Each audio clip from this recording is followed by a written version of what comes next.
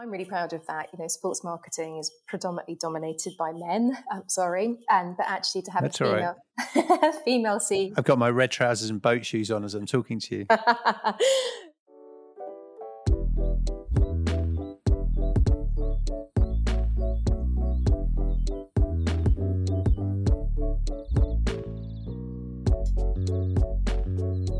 I'm Matt Rogan, and this is the Playbook podcast, where leaders from inside and outside sport share some pragmatic advice for us for leading and managing through changing times in our industry. As we're recording today, it's the middle of December, and one way or another, pretty much the whole industry has part of their brain focused on business planning. So if your financial year starts in January, you're pretty much ready to go with a brand new year and a brand new start. But if it's April, you might have run a few sessions with your team or submitted some initial numbers, but still be polishing whatever it was you were working on. But if you're late and nowhere near it, or think your process could do with a bit of work, then fear not, because today help is at hand. This is all the ground I'll be covering with this week's interviewee, Louise Johnson, who's the CEO at Fuse. Fuse is part of Omnicom Media Group. As an agency, it provides marketing and commercial services for brands and rights holders that specialise in partnerships and experiences in sport, entertainment, cause and culture. The business has got a team of over 100 in the UK and 250 across Europe, working with some of the world's top brands. Louise herself is a member of the Omnicom Media Group UK board. She's been highly commended at the Management Today Inspiring Women in Business Awards for the CEO of the Year category, and she's an IPA I-List member for her dedication to improving diversity and inclusivity in the workforce. I asked Louise on specifically for this topic, though, because of the scale of the business planning she has each year. Not only is she balancing the need to engage a talented multinational employee base, but she also has to plan her business in a way that's going to work for a big multinational corporate parent.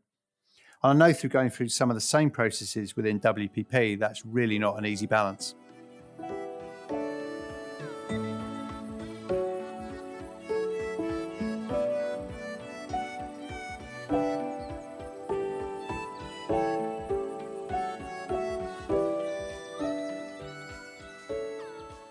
So Louise, welcome. Thanks for coming on. Thank you. Thank you very much for having me. It's a pleasure. And I guess just start with, why don't you tell us a little bit about Fuse? Because I think typically it can be a little bit of a misunderstood organisation.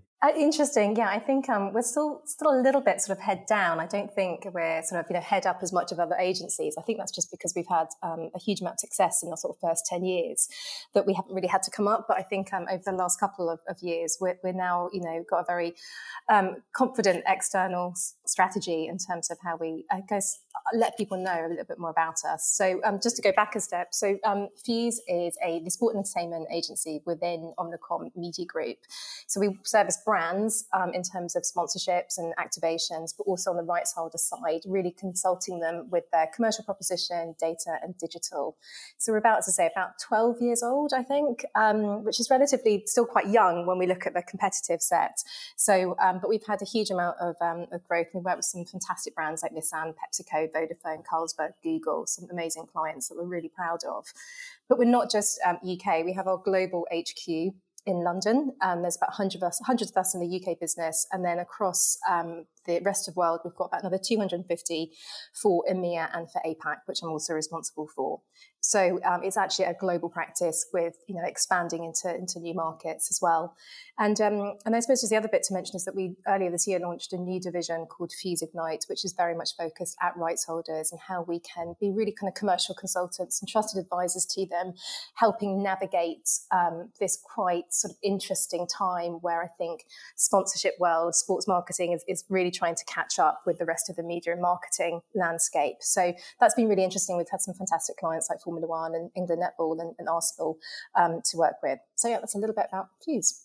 And I guess a interesting connection in the sense that we first met probably when you and I were working together on a pitch with Mark Bullion, who's yes, Bully, who is CEO at Fuse and now CEO, of course, at the FA. And you spent quite a while at Fuse, right? So you come up through the organisation as an MD and then moved to CEO role. Tell us a bit about your general background and then how that transition's felt in terms of the incremental changes from an MD to kicking Bully out to be a CEO? How's that worked?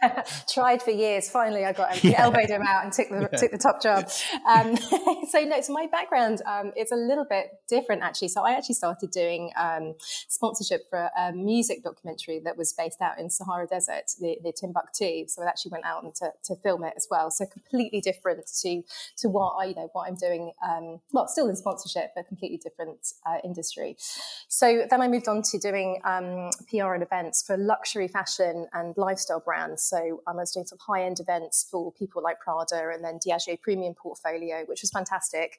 But then quite early on, about 26, I decided to go client-side and went over to Vodafone Global to work on all of their global portfolio. So at the time, it was the creme de la creme of sports sponsorship. It really was. It was Ferrari, then going into McLaren F1. It was Man United going into Champions League. We had David Beckham, we had Michael Schumacher, and the England cricket team as well. So it's a real place where I met a huge amount of amazing people that I still work with today. So it was a real pivot in my career, I think, actually. I then went on to RBS, which was really interesting. And it was literally the height of the financial crisis. I actually walked in my first day joining RBS. I walked in and on all the TV screens, it was £80 billion bailout of RBS. I was like, oh my God, what have I done? I'm thinking, can I get out of my contract? Which I couldn't.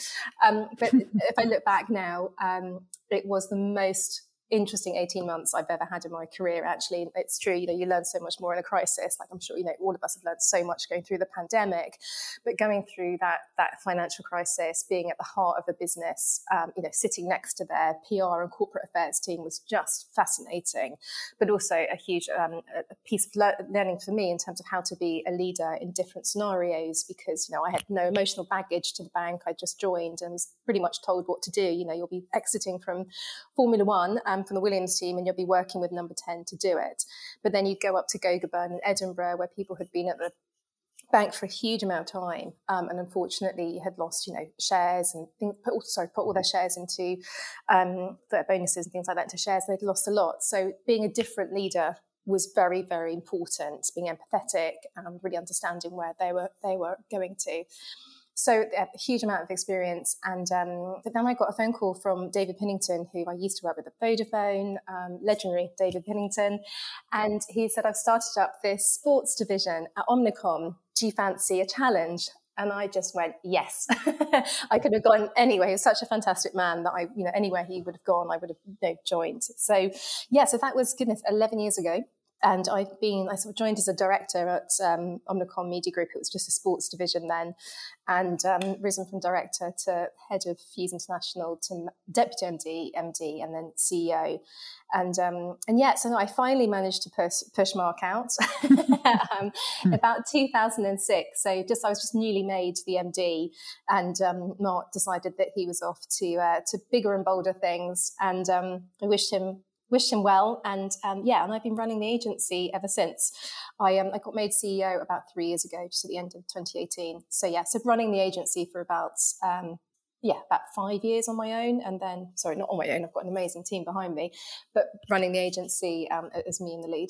I don't know if you saw yesterday one of Elon Musk's random shooting offs around job titles in companies being absolutely ridiculous, and he's called a CEO and doesn't really know what that means. And what's your experience been? So you the director, deputy MD, CEO, has that characterized kind of marked differences in the role for you? It really has, actually. I was thinking about that earlier today, and I think I love being a CEO. I think it is really empowering. You get to set your vision, you get to be external facing, look at the growth opportunities and how you can build the business, and looking at market trends and things, how that can influence. I think looking back at the MD role, I think that's the hardest job to do. It really is. And I empathise with all of the MDs out there, because it's, you're getting it from above, you're getting it from below, and you're trying to run the business, and you're very internally facing. And it's really difficult, actually. It's a really difficult role. Whereas deputy MD, you're sort of just, you're learning what's going on and how to do things. And then you're MD, and it's like it's coming from all sides. So I look back and I think, Omnicom and Fuse have given me an amazing opportunity every sort of year that I sort of think, I've got this, brilliant. They sort of just throw something else at you and you go, oh, here we go again. But yeah, I definitely think the MD was the hardest role for me. And I think just moving into CEO, it's been brilliant. I've loved it. I've loved every position at Fuse, but I think the CEO role it's really, really fun as well. And I think we forget that sometimes, that, you spend so much time with everybody at work, that this needs to be, an element of hard work, but a lot of fun along the way as well. I think there's also a bit in the roles around how you want other people to perceive you or your business. So I remember us having a conversation when the three of us were sat around kicking off Two Circles, saying, well, I'll be MD. It just felt ridiculous. There's three of you. I'll be employee number 2 and MD. But at the same time, then thinking about and having a conversation about, we're 2-3 years old now, and we want people to think that we have more of an external lens in the world rather than just trying to keep the tiles on our own internal space rocket. So that's when moving to MD to chief exec felt like a sensible thing to do in terms of how we wanted people to perceive our business in the market, and probably a bit around my own confidence as well, if I'm honest. Yeah, it's I think you're right. Again, for me, just very similar, actually. I think becoming the CEO, your part of your role is to be externally facing and to do more thought leadership and get out there. And I remember my sort of mentor at the time, Philippa Brown, who said, right now as your CEO, I'm a CEO and I spend 70% of my time with clients going out, understanding what their business is like, what they're doing, how we can help. And she goes, right, as you as CEO, this is what you need to be doing now. And it's really interesting, actually, because I was like, goodness, 70% is such a huge amount of your time. But that's what, she did, and she's brilliant at it as well. I think going back to the point around sort of having that confidence, I think, once you start going out there and being that face of the agency and really sort of starting to do all of the things that you should be doing, it does, you get a huge amount of confidence from it. And it's also enjoyable as well. So I wouldn't say I do 70% of my clients now. I definitely do about 50%. But it's about having, I just believe it's, we've had such a sort of difficult 2 years. I think it's now really important to remember that this is, we're working in sports marketing. We need to have an element of fun with what we do as well. It is. I remember the conversation I had with the lady who mentored me through the Two Circles journey, which was Karen Earl. Yes, lovely Karen Earl. Yeah, and sort of she had that sideways look. She sort of looked at me almost, that's I would be worried if you weren't doing those things already, at which point I thought, oh, okay, better crack on. What was the hardest thing for you to step away from? So when you moved to that more external facing role, was the hardest thing to do less of? I don't think it was particularly one thing. I think it was more about, it probably took a good 6 months to work out the lay of the land between myself and Steve Hutchinson, who's the MD. And I think it took us a good 6 months to kind of go, oh, hold on, I've got to give that to you. And, you've got to step up and do that. So it was a bit kind of sort of stepping on each other's toes, but being really polite about it for 6 months. And I think after sort of Christmas, we just sat down and go, right, okay, right, what are you doing? What am I doing? So I think moving forward in any of those situations where you have got the MD and the CEO, it's really clear to be, right, here's the 5 things that I'm concentrating on. Here's the 5 things that you're doing. And really articulating that as well to the rest of the business, because I think when you get promoted and grow organically in a business, it's quite difficult for people to let go of what they should be coming to you for and saying, no, sorry, that's not for me, that's for the MD or that's for my managing partner. Because if you come in new, I think it's there's a cleaner lines of delineation of where you go to and what you do. So I think learnings from me moving forward, it's really having clear roles and responsibilities, whether that's an internal and external hire.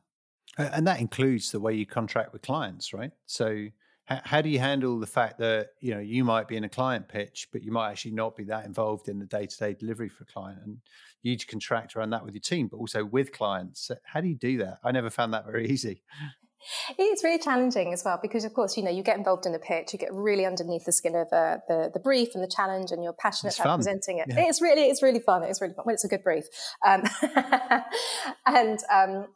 we, we always put a board member on a piece of business, regardless of how big or how small it is. It's really important for us to build that relationship with our clients. But I think once you've won it and you spend the first 6 weeks really embedding it with the team and building up that relationship with clients, you have to sort of force yourself to take a step back and empower the business director or the managing partner who's running it. And I have been really strict with myself to do that, because otherwise you don't get to do the job that you're supposed to be doing as well. And I think someone sort of taught me, didn't teach me, they told me to read, which I did, was Stephen Covey's book of, the 7 habits of being a highly effective leader. And actually you don't need to read the whole book. There's only one page that you really need to read. And that's kind of, the quadrant of where you should be operating. It's Q1 is all about, being really busy and everything's really urgent. And Q2 is all about, being, everything's important, but it's not urgent. And actually, as a leader and CEO, you need to be in quadrant 2 more. And I just thought that's really interesting. And I try and live by that as much as possible, because, we're always going to get dragged into responding to emails. A client calls at 5:00. You're going to take that call and you've got to, respond to that. But actually, if you're not strict with yourself and set what I call golden time a couple of times a week to look at, right, what's my long-term plan? What are we delivering? What goals have we said that we're delivering for this commercial year, but also our long-term ambition and vision?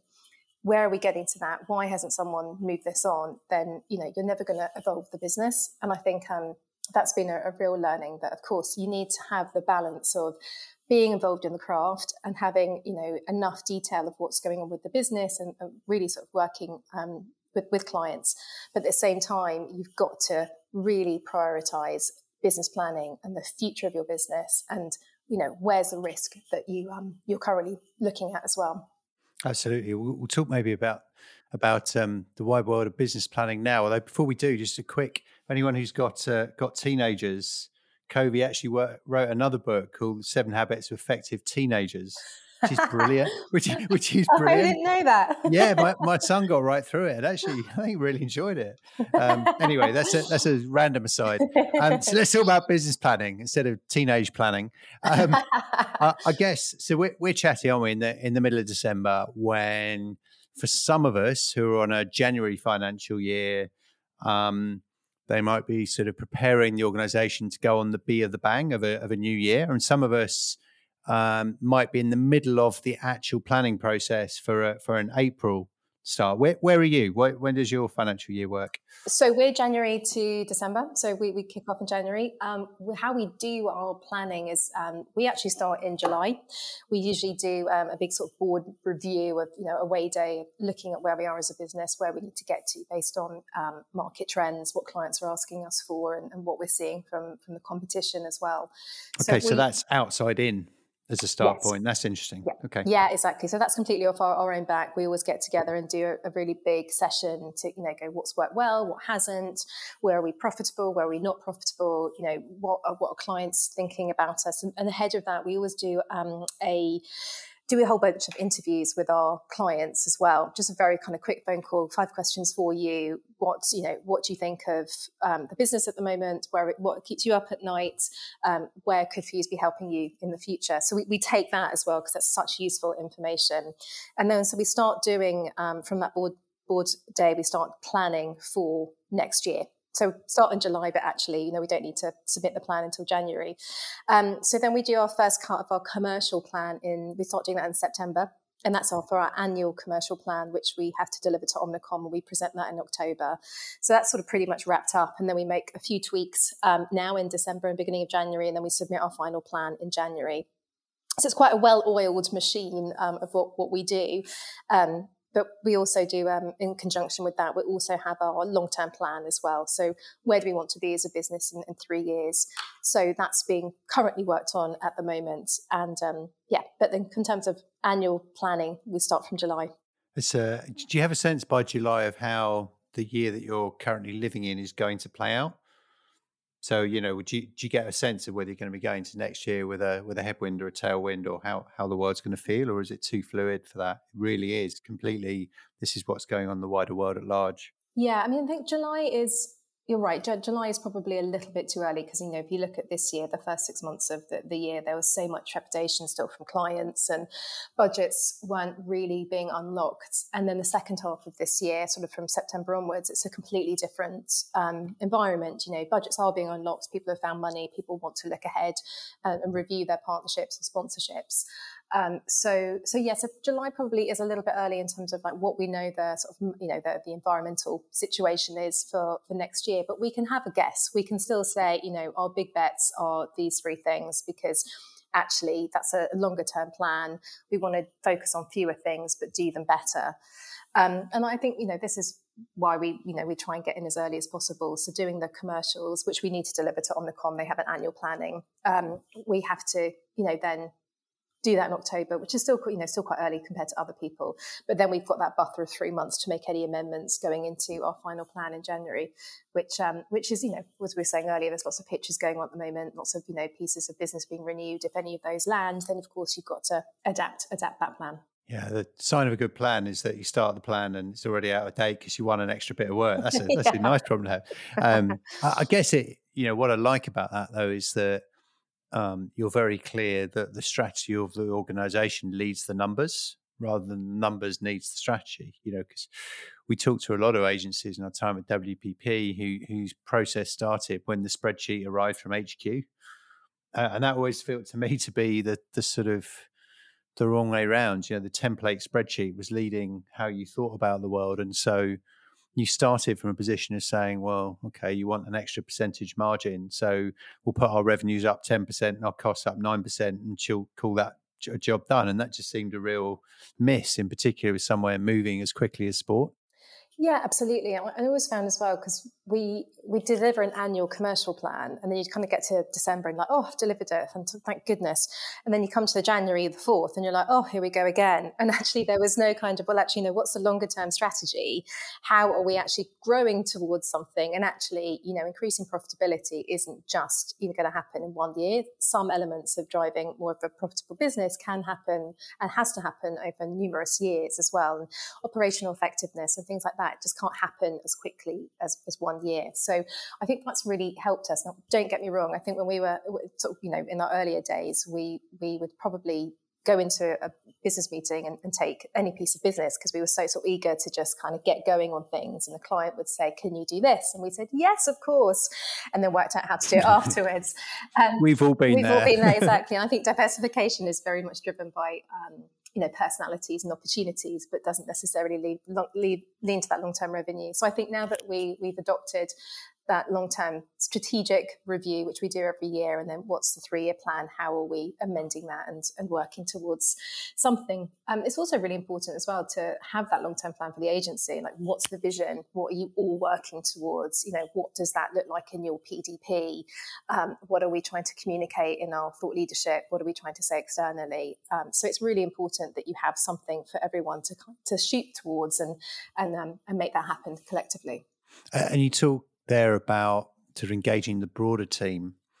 I had a permanent question mark in my head around how much engagement is enough engagement, but without being too much, so you completely distract everyone from the sort of day at large. And we definitely had a couple of sort of strategy planning Fridays across the whole business where you could see people go, you know what, can we do a couple of hours and then I can get my work done and go home on time and end up in the pub on time, rather than the 6 hours we had planned with the best intentions of trying to engage the whole team in the decisions we made.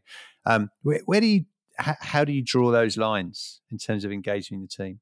It's a really good question. And I think what we have been doing recently, which has had a huge amount of success, is really sort of working as a board in the first instance to get to a starting position, to understand sort of the general travel of direction. What are the big bets?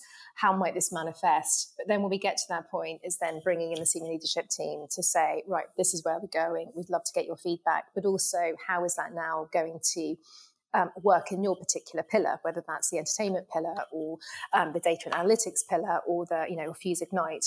So that's kind of what we want to do. So bring them on that journey. And because they're such fantastic, SLT are fantastic, there's such big brains on there, we don't want to exclude any great thinking.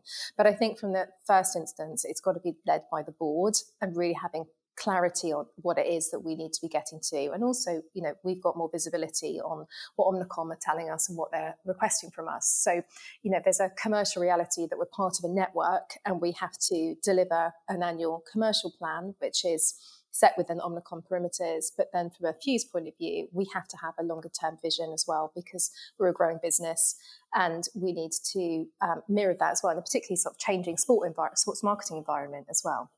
How do you handle the international nature of that? So will you have international plans feed up to a group plan, or you group plan and then you break that down into markets? How do you manage that? So at the moment, it's very much been sort of bottom up.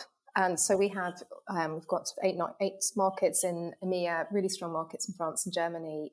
We launched APAC last year with Singapore and China. So previously, it's been very much bottom up, but as we move forward with our 3-year plan, we want to make sure that we've got a very strong global business unit. So there's a lot more direction coming from the global team in terms of service offering, products, where we want to get to financially in terms of revenue as well. So again, it's been about sort of taking those markets on that journey with us, because they're all independently fantastic markets, but of course they report into their own CEOs as well as ourselves.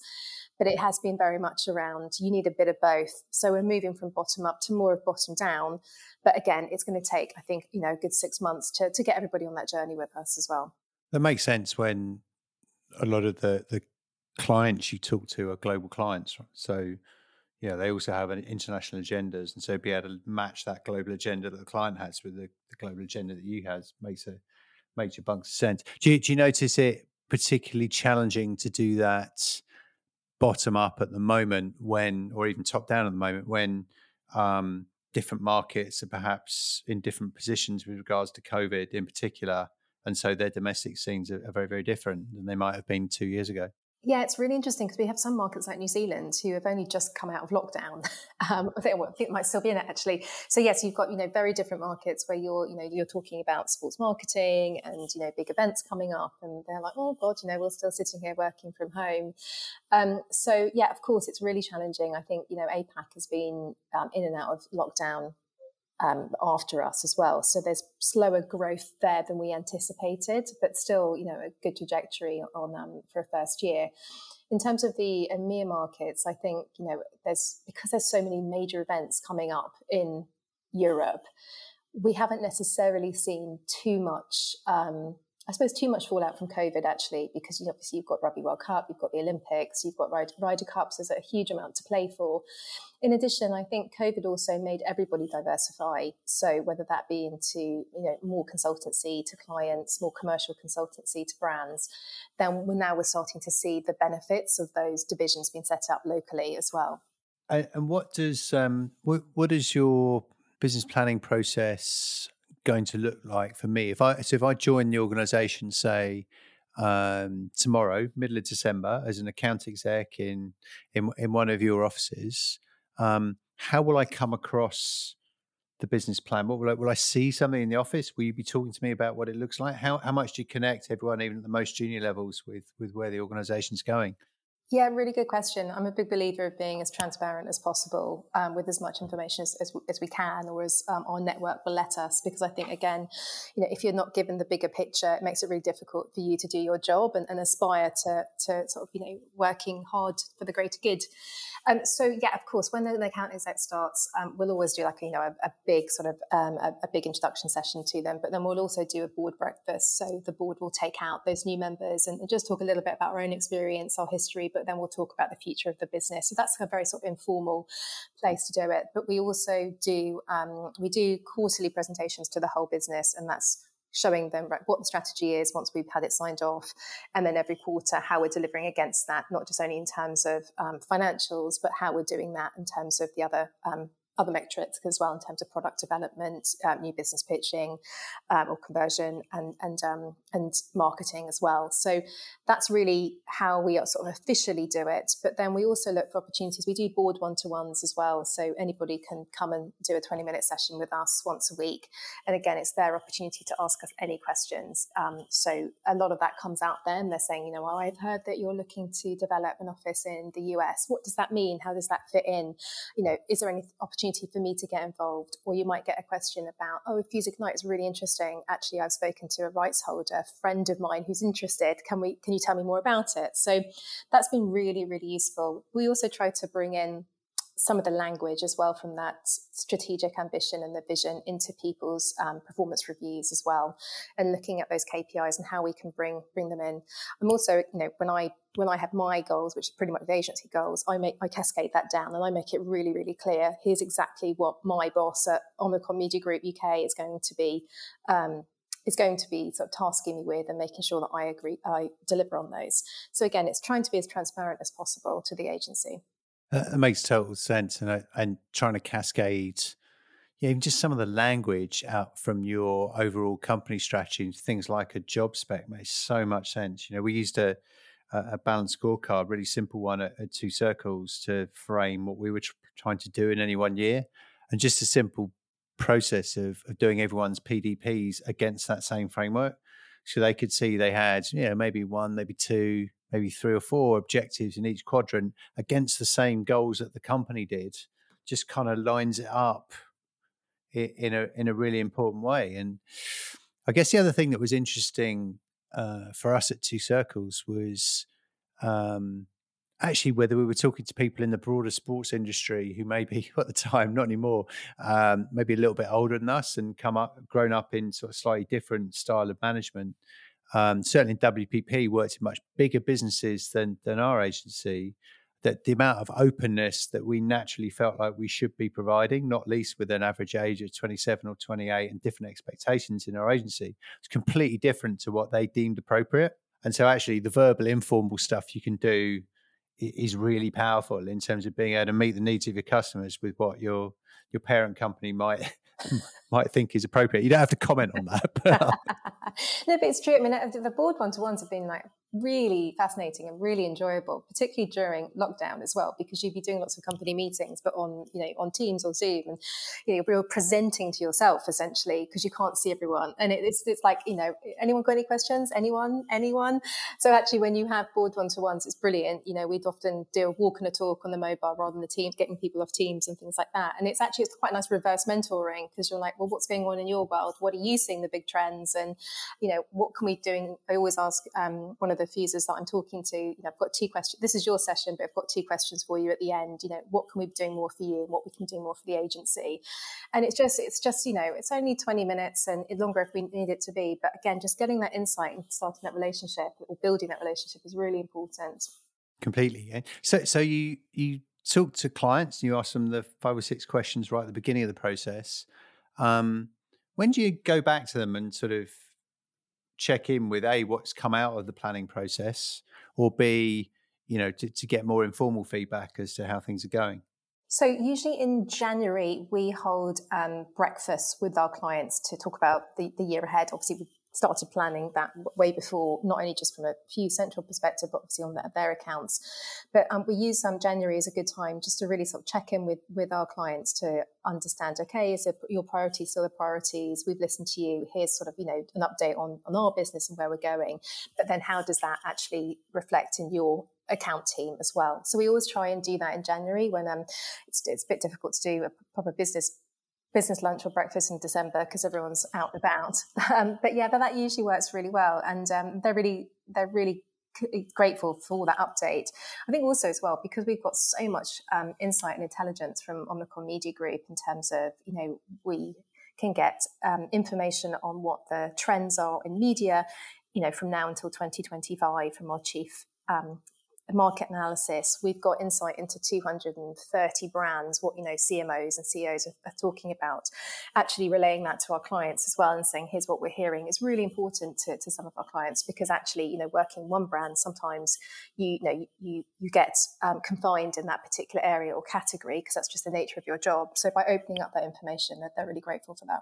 Yeah, we always found as well that actually, if you're very senior in a corporate organization or a rights holder, you're really interested in how kind of a kooky little agency might work, and actually just letting them in a little bit on your stories and how you find people and what things are you manage in your P&L and things. Actually, you can almost convey a little bit of, or share a little bit of ownership of the overall business, which is hugely powerful from a client loyalty and retention perspective.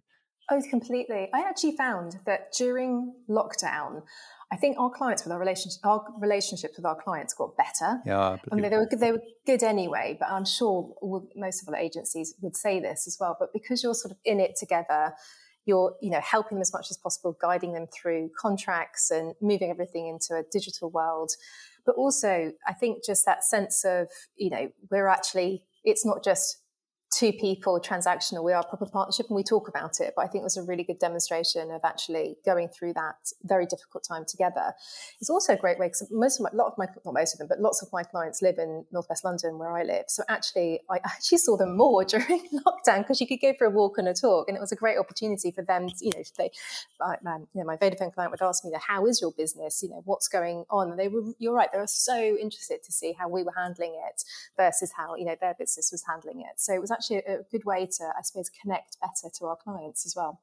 And how do you keep the maybe some of those softer, more emotive places of the business plan live year on year? So I know for you, on a personal level and through Fuse, diversity in all its senses has been hugely important. So how do you, and I assume that's written into your business objectives and your plan every year, but how do you make sure that something like that doesn't get lost? How do you kind of hardwire it into the plan to make sure it's thought about Monday, Tuesday, Wednesday, Thursday, Friday?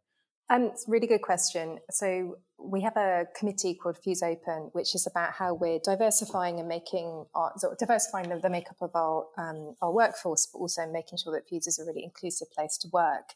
So we do a really good job on gender, and I think 60% of what it is. 60% of the board is female, 76% of the senior leadership team is female, and overall we're 56% female as an agency.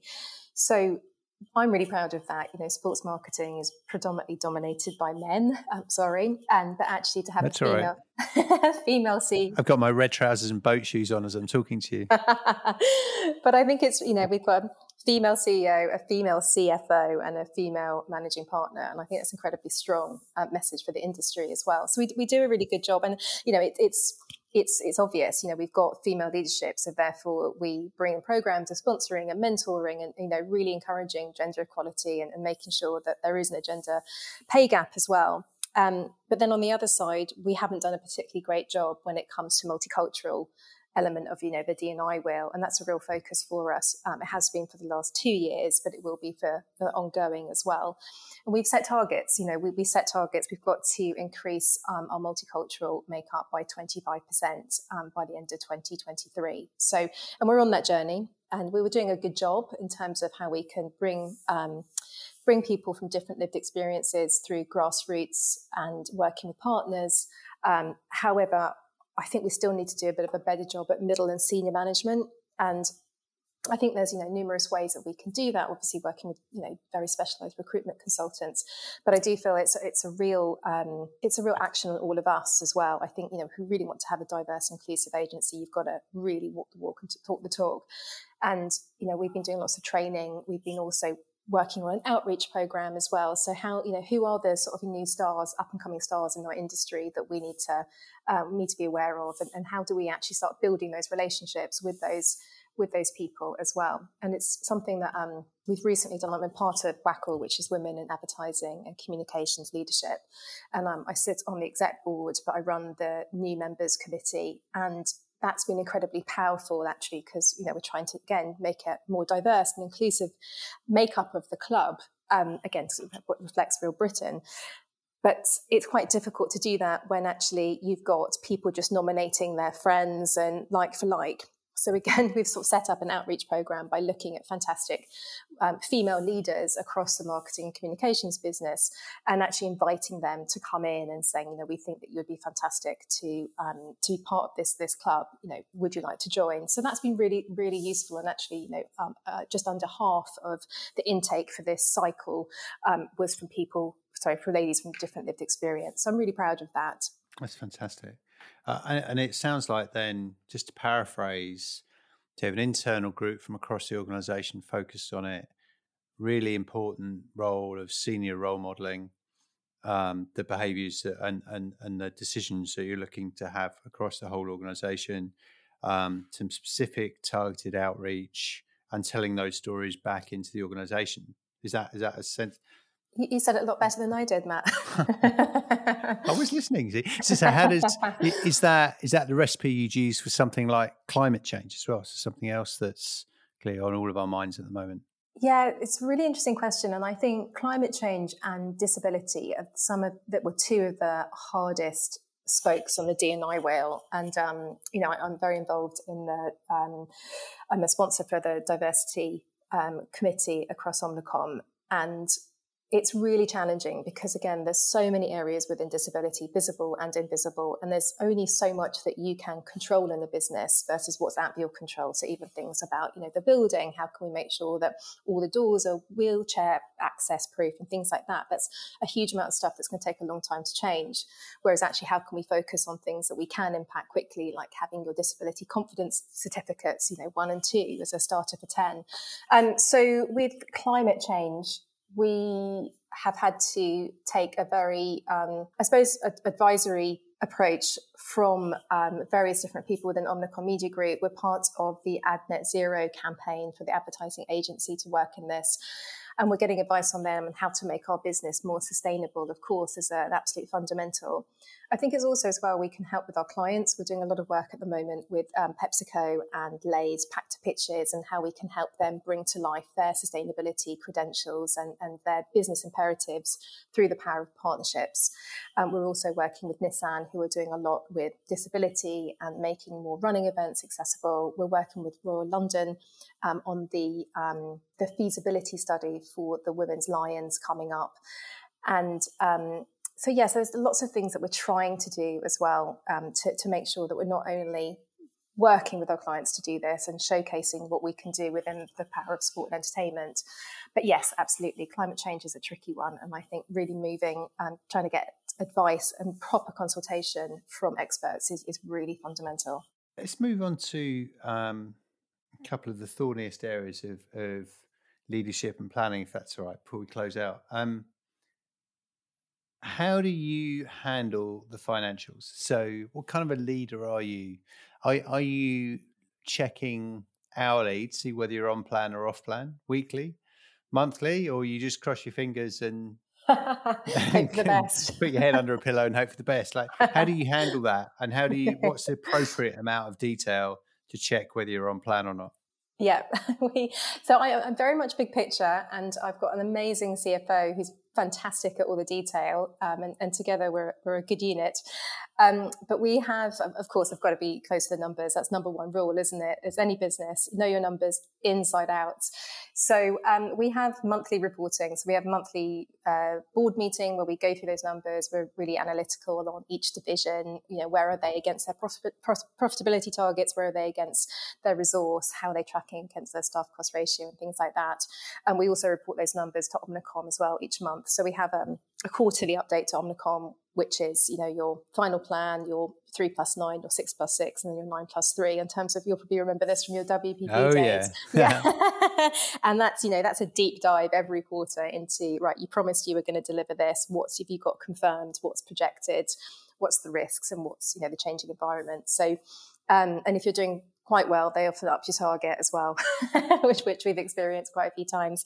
So yes, we have to. So monthly numbers is absolutely key. But we also try and make everybody a lot more commercially minded as well. It shouldn't just be the board who, understand what's going on in their business. So we really empower the senior leadership team and then their direct reports to really understand the commercials. We do a lot of commercial and negotiation training.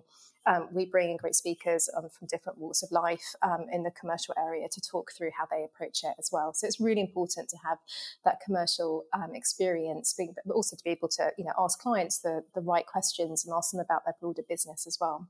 I totally agree. And ultimately, you're looking to breed another 20, 30 people in the organisation who could potentially do your role.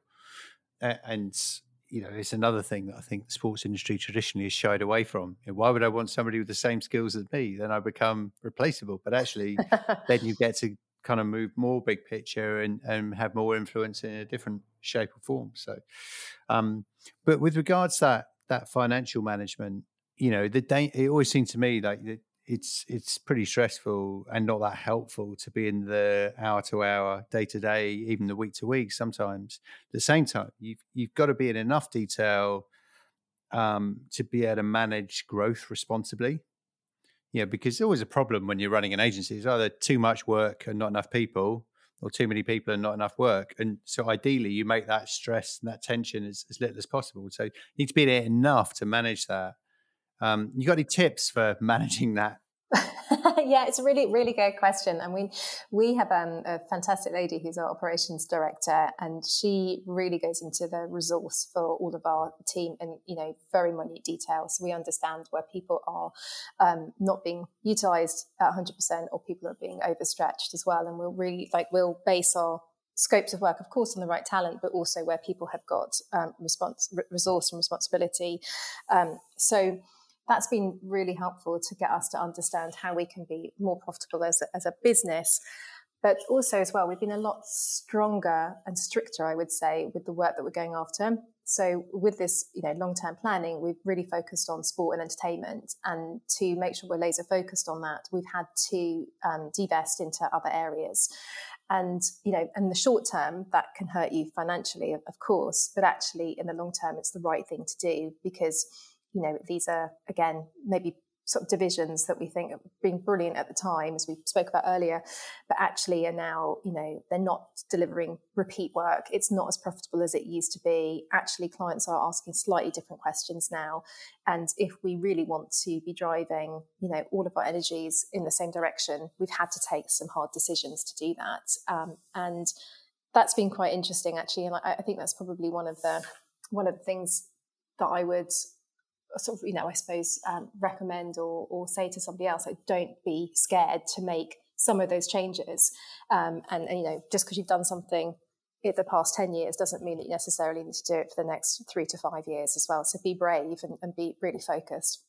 It's a phrase I probably overuse on the podcast, but you only know you've got a strategy when you say no to things. Yes. I think it's hugely important. Yeah, exactly. And going after the right work is really important to do that, because you know what it's like. You've been in, oh God, we've said yes to this pitch, but I'm not actually sure it's right for us. And, it's a huge amount of resource. And then, you don't win it. And it's like, oh, okay, we knew we shouldn't have gone for that. We're not the right fit. Or, that project seems really exciting, but it's not going to repeat. And actually, it's not going to be a huge amount of fee. So we're going to say no. But it's hugely empowering when you do say no. And what's interesting, actually, is that if I think back to Two Circles experience, actually some clients we did great work for in the long run were the ones that initially we said no to, but explaining why, but explaining why it wasn't right for us, either because we couldn't focus on doing a great job for our existing clients because we were rammed resource wise, or we didn't feel like we were the right partners for them. In a lot of ways, sort of ended up winning their respect. That's really good. That's for really the longer interesting. term. Yeah. I didn't do a very good job with that though, because my wife, my good team with my CFOs, my wife Claire, so we were 2 of the 3 that set the business up together. And I was explaining that story to her in a board meeting, and I said, so the truth of the story is that it's 15 years too late in my life. I've learned the benefit of being hard to get. I got kicked under the table, but we'll move on swiftly from that. Maybe this is one of the bits we shouldn't leave in the final edit, Jack. Anyway, let's move swiftly on. Culture. So look, your pride in the culture you built, both domestically and internationally, kind of really comes to the fore. In particular, with an international business, in particular with a business that's spent a lot of time being virtual in the last 2 years or so, how much do you proactively manage your culture, and how much does it sort of happen organically, build organically? I would say that before COVID, it was very organic, and we really did. We lived the values of our late founder, David Pennington, and, those values about being trusted, collaborative, committed and restless. And that was very much mirrored to what he was like as a person. And that's that's kind of how we've operated. And we've very much, because of that, had a family feel about Fuse. You know, when people leave, they always say, you know, Fuse has been part of my family, and, you know, they're off to go traveling or become a doctor or something completely different. And that's just always been very organic. I think now post-COVID, and when actually, to be fair, we did a really good job on virtual as well. You know, lots of great, you know, quizzes and bake-offs and cocktail making and wine tasting and things like that. Anything that you could think of we could do on Zoom, we did. But I think now that we're in this hybrid working environment, I think this is where we need to lean in more, because, you know, we're operating in a 3T environment, 3 days in the office, 2 days working from home. And I think that's where I think everybody has to lean in, and it's not just the responsibility of the board; it's got to be the employees as well. You know, and for me personally, I lead the culture division, the culture club. I'm really, really passionate about this. I think, you know, I very much believe in the service profit chain, that if we've got happy employees, we're going to deliver great work, and we're going to have happy clients, and that will deliver revenue. So for me, culture is really important. And going back to what I said earlier, I think, you know, we spend so much time with each other. It needs to be fun. And so, yeah, we're just trying to work that out at the moment. And it's been good. We've obviously got our Christmas party tomorrow. I hope that's still going ahead. I'm not sure what Boris is going to say tonight, but it's really important to get people together, but also make it on the onus of them to sort of really lean in, especially during this hybrid world where we kind of, you know, it's a trial at the moment. It's a 6-month trial. I'm sure we'll continue it. You know, from a work perspective, it's working. But it's great just to have people back in the office. It's great. And next year, when we're traveling, we're going to all the markets and getting everybody together for a conference rather than a virtual conference, and spending, you know, a good chunk of time with our leads in Germany and France and Italy. We've all been through the mill a bit in the course of the last 2 years. How do you, on a personal level, how do you handle the bad days? It's not been an easy environment to lead through. How do you handle the tough ones? So 2 things really. I'm a big believer in self-care. And I can really recognise in myself when I'm on the cusp of, you know, being too stressed, or, you know, just needing to take a step back. And I think, you know, there's a couple of things that I do when I'm at that stage. I'm a big believer in acupuncture, so I have regular acupuncture once a week, and that's just amazing. You just, you know, my acupuncturist is like my fairy godmother, but it's just, you know, an hour out of your week just to sit there, say nothing, and just relax, and that really does help me. And then I might struggle to relax in that environment, but each to their own. You get used to it. And then on the other side, I go boxing. I go boxing twice a week. So yeah, yin and yang, I guess. But those are the 2 things that I have to keep regular. That keeps me sane. So needles or getting hit. No, but I've always fancied giving boxing a try, actually. Exactly it's brilliant. That. It's fantastic. So obviously I'm not in a boxing ring, but it's very much, you know, in a old school boxing trainer who puts us through our paces to increase our fitness. But those are the sort of 2 things I think from a self-care point of view. The other thing is I think it's really important to have a new peer group that aren't your team. So when you've had a bad day, you can let off steam. And so I'm very close with the 2 CEOs of other Omnicom agencies. So Natalie Bell, who's the MG CEO, and Laura Fenton, who's the OMD UK CEO. So it's really good to kind of being able to go for a drink with them, go for a coffee, and said, I've had this situation happen. Have you had anything similar? And they're like, yeah, of course we did this, and likewise. So that's been really important, particularly through lockdown as well. You know, having that sort of outlet to just talk about, you know, how you're challenging, how you've been challenged, and how you're responding. So those are the 2 things that keep me sane on a bad day. But also as well, you know, there's an element you just got to think what's happened has happened. It's in the past. You can only focus on the present. And how do you learn? How do you keep learning? So how do I keep learning? Very good question. So I've been lucky enough to go on Omnicom University, which has been a 4-year course, actually, now 4-year course, completely brought together by Harvard Business School professors. So there's amazing tutors in there who are like sort of the rock stars of Harvard. And that has been incredible. It's all done on case studies. So you have a big pile of case studies to read, and that could be from Howard Schultz from Starbucks to case studies within our own network across other Omnicom businesses. You read them, you go into a big lecture room like you're going back to school, and you discuss them, and it's amazing. It's really not only is it just time out for yourself to think about you as a leader, but you're learning so much around different businesses as well, because you're exposed to all these different case studies. So that's been really, really interesting. And there's so much that I take away from that now, but also from other people, again, another peer group to lean upon as well. So I think that's been the biggest thing for me, because I think when you're the CEO, it's quite difficult. You can't go and say, oh, hi, can I go on a training course, please? There aren't that many things available. So Omnicom University, I was really lucky to get onto that, which was in Babson in Boston. And then otherwise, I just try and read as much as I possibly can from, obviously our SportsPro and things like, Unofficial Partner, which is hilarious. Those guys are great.